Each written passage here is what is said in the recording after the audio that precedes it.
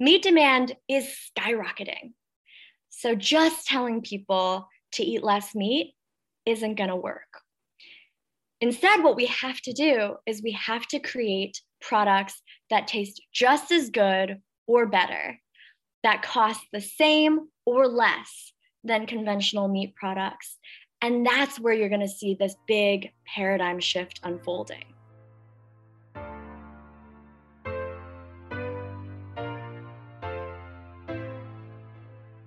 Hello everyone, my name is Citlali. And I am Ismail. In this episode, we are talking about alternative meat that is so similar to animal meat, you can hardly tell the difference. Citlali, why does this matter? Well, for starters, the world's population is expected to reach about 10 billion people by 2050. Several scientists are wondering, how will we feed a growing population a diet that is both healthy and will prevent the demise of this beautiful blue planet we live on? It turns out we know the answer already. A largely plant-based diet. But getting people on board is a challenge. Humans can be quite short-sighted. This is where alternative proteins like alternative meat, eggs, and dairy come in. We are also joined by the lovely Amy Huang, University Research Manager at the Good Food Institute. She will talk directly to college students about their important role in the growing field of alternative proteins. So stick around. We hope that by the end of this episode, you will see your plate a little bit differently. Citlali and I have actually known each other for a while, and something that we share in common is that we are both vegetarian. I remember vividly that I became vegetarian off a dare and just continued after learning more about the harm caused by the meat industry. Citlali, can you recount your experience of turning vegetarian? Yeah, I was about 13 years old, and I remember my mom took me to the doctor, and the doctor said that I had to eat chicken or fish to be healthy, which totally wasn't true, and so I continued being vegetarian. Then later in college, I joined this class called Food and Society, and that's where I really became aware of the environmental impacts of factory farming and the concept of planetary boundaries. You've looked into that, right, Ismail? You raised a very interesting point about the environment and the food you consume. Leading a plant-based diet has system-wide planetary benefits, as Johan Rockström explained in the Eat Lancet launch lecture in the University of Oslo, January 17, 2019. And we've come to a point where the food system actually is such a large force that has entered the Anthropocene. We're now in a geological epoch where we as humanity constitute the largest force of change on planet Earth, and food is the single largest contributor towards escalating environmental pressures. Our current meat-based global food system is failing and having a dangerous toll on the environment and public health. This is most notable within factory farming. Not only does factory farming require substantial land for maintaining animals, causing the destruction of the environment, scientists say that factory farming has created a perfect storm for pandemics. According to a professor of evolutionary genetics, selective breeding of livestock has caused severe inbreeding, leading to a lack of genetic diversity. Due to this, livestock animals cannot compete against ever-evolving parasites, bacteria, and viruses, making them perfect mixing vessels for infectious diseases that can one day jump from animal to human. Definitely. That raises some red flags about the current pandemic, right? The COVID-19 pandemic that we're in. But what do you have to say to people that think, oh, this is only a problem that happens in places like wet markets and nowhere near where Americans source their, for example, chicken? Yeah, good question. I'm pretty sure that many of us remember the last global pandemic, H1N1, from all the way back in 2009. Well, in February of 2021, the World Health Organization reported that another variant of influenza A, H5N8, was reported to have been transmitted to humans for the first time ever in human history. This occurred from a poultry farm in Russia where 7 workers were infected. Although it was contained and the virus did not spread from person to person, it is only a matter of time before a disease arises from these type of factory farms that has the potential to become a pandemic. That might sound quite depressing, but one sure-proof way to mitigate these detrimental effects is to transition away from our current meat-based food system. Fortunately, people have been exploring ways to make plant-based proteins more appealing to consumers for a long time, actually. We could go way back to ancient civilizations, but why don't we focus on the United States? Are you ready for a brief history of alternative proteins? I'm ready, let's do it. We have to start with soy-based meat. You can find soy-based meat in restaurants now and probably in your local grocery store, but it started near Nashville, Tennessee by Madison Foods back in 1922. Oh, this was around the prohibition of alcohol and the Roaring Twenties, right? Exactly, yeah. Thereafter, the great majority of meat alternatives would include soy as their main ingredient. That doesn't mean that vegetarianism itself was booming, though. In fact, vegetarianism in general wasn't trendy until 1971, at which point in the US you would have been considered a hippie. This is when Frances Moore's bestseller, Diet for a Small Planet, hit the shelves. For all you book nerds, Diet for a Small Planet is considered the first major book to note the environmental impact of meat production. Frances argued for environmental vegetarianism. What is environmental vegetarianism? That's practicing a vegetarian lifestyle out of concerns over the impact of animal-based industries and animal products on the environment. Now, you have probably heard of seitan.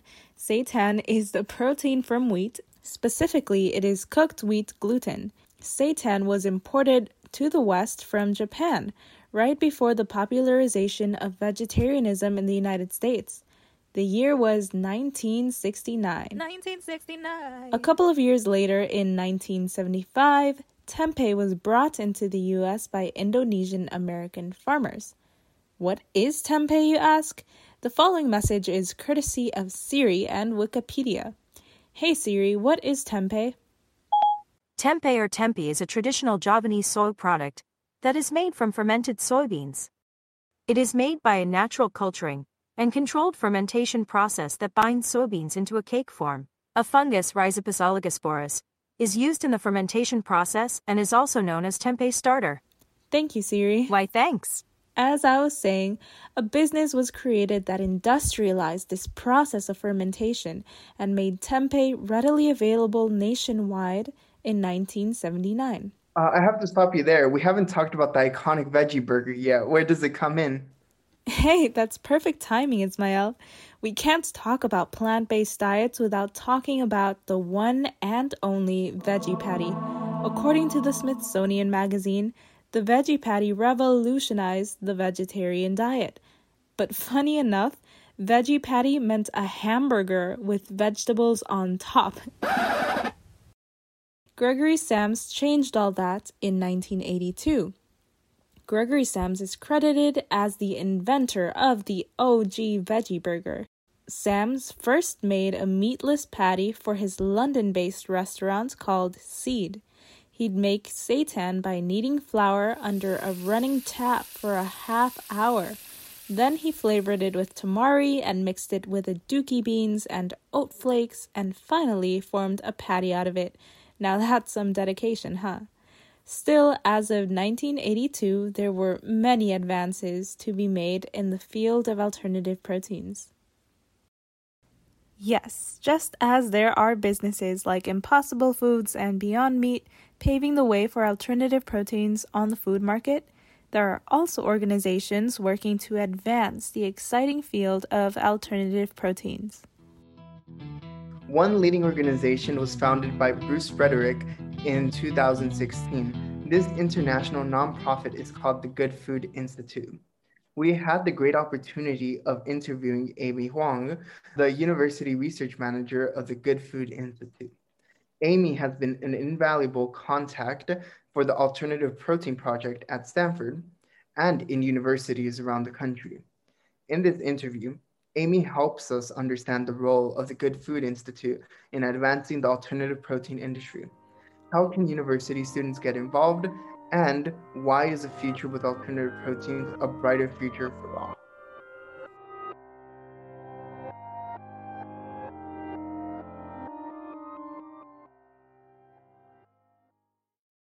Hello, Amy. Thank you so much for speaking with us today. How about we start by giving our audience a little background about who you are and what the Good Food Institute does? First of all, thank you so much for having me. I'm really delighted to be here with you. My name is Amy Huang, and I'm the University Innovation Manager at the Good Food Institute. GFI is a nonprofit think tank that is laser focused on reimagining the protein supply. We work with scientists, policymakers, entrepreneurs, investors, the world's biggest food and meat companies, to basically reimagine a world in which alternative protein products are the default. Great. And what do you do there? At GFI, I work with universities to build alternative protein ecosystems, essentially, alt protein education and scientific research, and accelerate the pace of technological progress in the field. Yeah, we'll touch on universities and college students in a little bit. But first, why do you think, Amy, that alternative proteins is an area worth learning about? I could probably talk about this for 17 days straight, but I will try to keep this as concise as possible. I really feel like I have stumbled upon the most important set of problems for us to be focusing on in our lifetimes, right? We're talking about catastrophic climate change. We're talking about environmental devastation, biodiversity loss, the scarcity of land and water. But that's just kind of the beginning. And there are so many other cause areas that intersect here as well. Definitely. I think there are many examples of inefficiencies in using animals for food, but can you give our audience an example, a quick example that comes to your head? Yeah, it takes 9 calories in the form of soy, legumes, wheat, fed to a chicken to turn into a single calorie on the other end for human consumption. When you talk about the cow or the pig, we're talking about like orders of magnitude of efficiency loss. So there's this big opportunity for us to free up a ton of land, a ton of our scarce natural resources, and redirect them to feed a growing number of hungry people around the world instead of funneling our, precious few calories through animals. Now that we know a little bit more about the Good Foods Institute, a little bit more about your background and why alternative proteins is such a fascinating field, why don't we go into the definition of alternative proteins? I hear that there are 3 pillars, is that right? We define alternative proteins as direct replacements for conventional meat, egg, and dairy, but the production platforms for alternative proteins fall into 3 primary pillars. So there's the plant-based side of things, utilizing plants and analogs in the plant kingdom to biomimic the sensory experience of meat. There's the cultivated technology pillar, which is really focused on utilizing animal cells to construct meat from the cellular level. And then there's fermentation, which is utilizing microbes to produce protein biomass or to produce really precise ingredients and flavorings and enzymes to make better alternative protein products. So these are kind of the 3 production platforms that we see working together synergistically to power alternative protein products. Yeah, these 3 pillars sound fascinating. I'm wondering, as part of the Good Foods Institute, you definitely have come across some amazing research happening in each of these 3 pillars. Has there been anything that is totally jaw-breaking for you that you can share with our audience? I think there are really exciting developments in all 3 of these categories.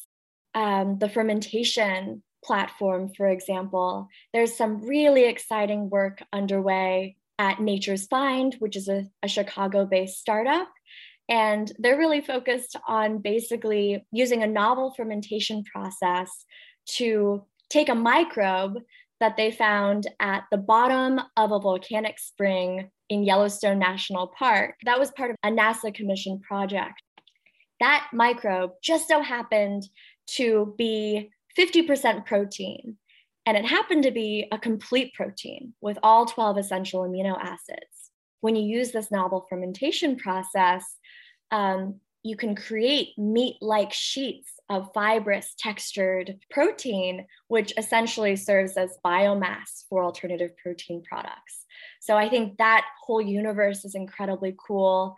Obviously, Impossible Foods and a growing number of other startups utilize microorganisms as host factories, producing precise ingredients like hemoglobin, which is what gives the Impossible Burger such a convincing taste and smell.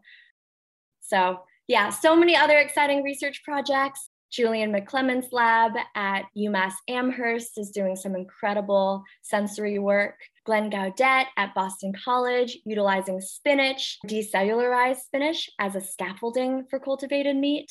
There are so many opportunities, I think, to still get involved and to draw inspiration from pioneers in our field.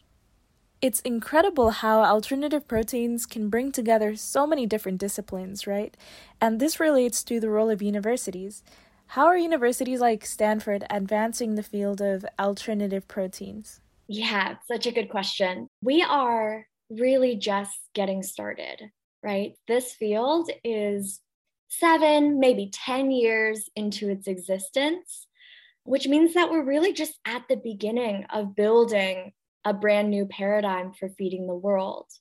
And that means that there are so many opportunities and also so many challenges that lie between where we are today and where we'll need to be to actually feed the world with these novel food technologies. Some of the challenges include the pace of technological progress can be faster if we work together with our academic communities, with our scientists and engineers, and tackle these really foundational basic science questions and applied science questions about alternative proteins in an open access way.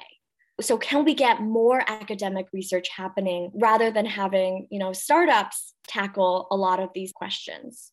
So that's one challenge, is just we need more scientific research happening. Another big bottleneck is that there isn't really a workforce that exists for the alternative protein field yet. So a lot of alternative protein startups are having trouble finding the right kinds of talent who are trained with the right skills needed to help create better alternative protein products. So those are two of the big challenges that I think are challenges students can kind of directly contribute to through their academic careers. I was hoping you could touch on the ALT Protein project. I know we have a chapter here at Stanford. Could you explain the ALT Protein project to some of our listeners that maybe don't know what it is? Yeah, I love this question.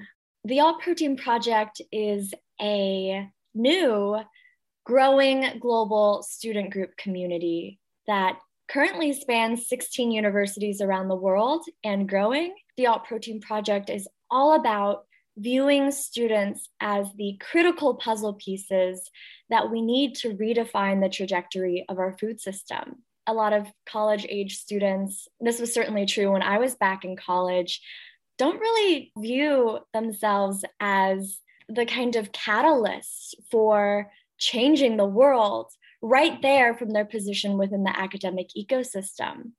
And our program, the ALT Protein Project, is all about helping students understand how big of a role they play in transforming the academic landscape, shifting university priorities so that we're building the kinds of courses and infrastructure that are really needed for the alternative protein field to succeed. I think this is a great moment if you could share some tips for Stanford students that are hoping to get involved in the field of alternative proteins. How could they begin? And perhaps if we have listeners from outside of Stanford, how could they get involved in the field of alternative proteins? There are so many opportunities for students to get involved. For those based in the Stanford ecosystem, I would recommend joining the Stanford ALT Protein Project, which is one of our 16 flagship groups. They've been doing some remarkable work stimulating the research conversation on campus, leveraging Stanford's position as a thought leader in the world of academia to kind of boost the legitimacy of alternative protein science as a field that's worthy of intellectual exploration. They've been doing an incredible job of getting a course set up this semester. They launched a course focused on alternative protein science, policy, and business. It will likely be held in future semesters as well. So lots of opportunities for those of you based within the Stanford ecosystem. You're also right there in the heart of Silicon Valley, where many alternative protein startups are based. For those of you outside the Stanford ecosystem, there are also so many opportunities to get involved. You can advocate for course development. You can reach out to professor or department and share your excitement about alternative protein research. GFI has lots of open access resources that can help you figure out the best way to kind of help this field move along as a student. Those are some fabulous tips. Thank you so much, Amy. I would love it if you could close us off with your thoughts or hopes for the future of alternative proteins. What do you think is the future of It can be the Good Food Institute, the Alt Protein Project, or alternative proteins in general? Yeah, it's a big question.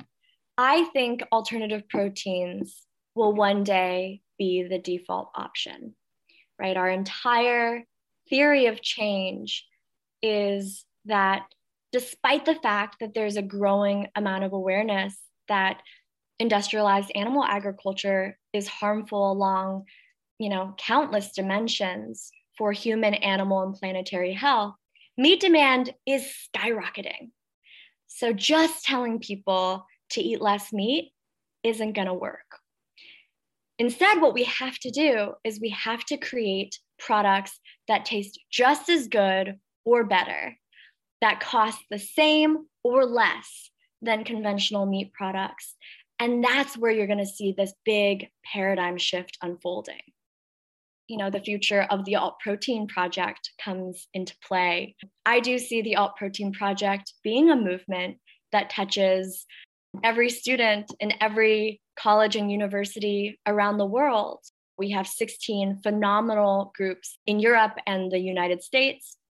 I think we will, in the next few years, really expand our global reach so that we're touching South America, Africa, Asia, other parts of North America, and doing a really good job of making sure that underrepresented communities in STEM have a seat at the table. And I also feel really optimistic about what's ahead for the future of our food system if students are kind of at the center of the discourse. So I see the future of alternative proteins as one in which alternative proteins are ubiquitous, that touch they touch every single corner of this planet, this like giant hurtling rock that we're on. I think the only way we're really going to get there is if all of us do our part.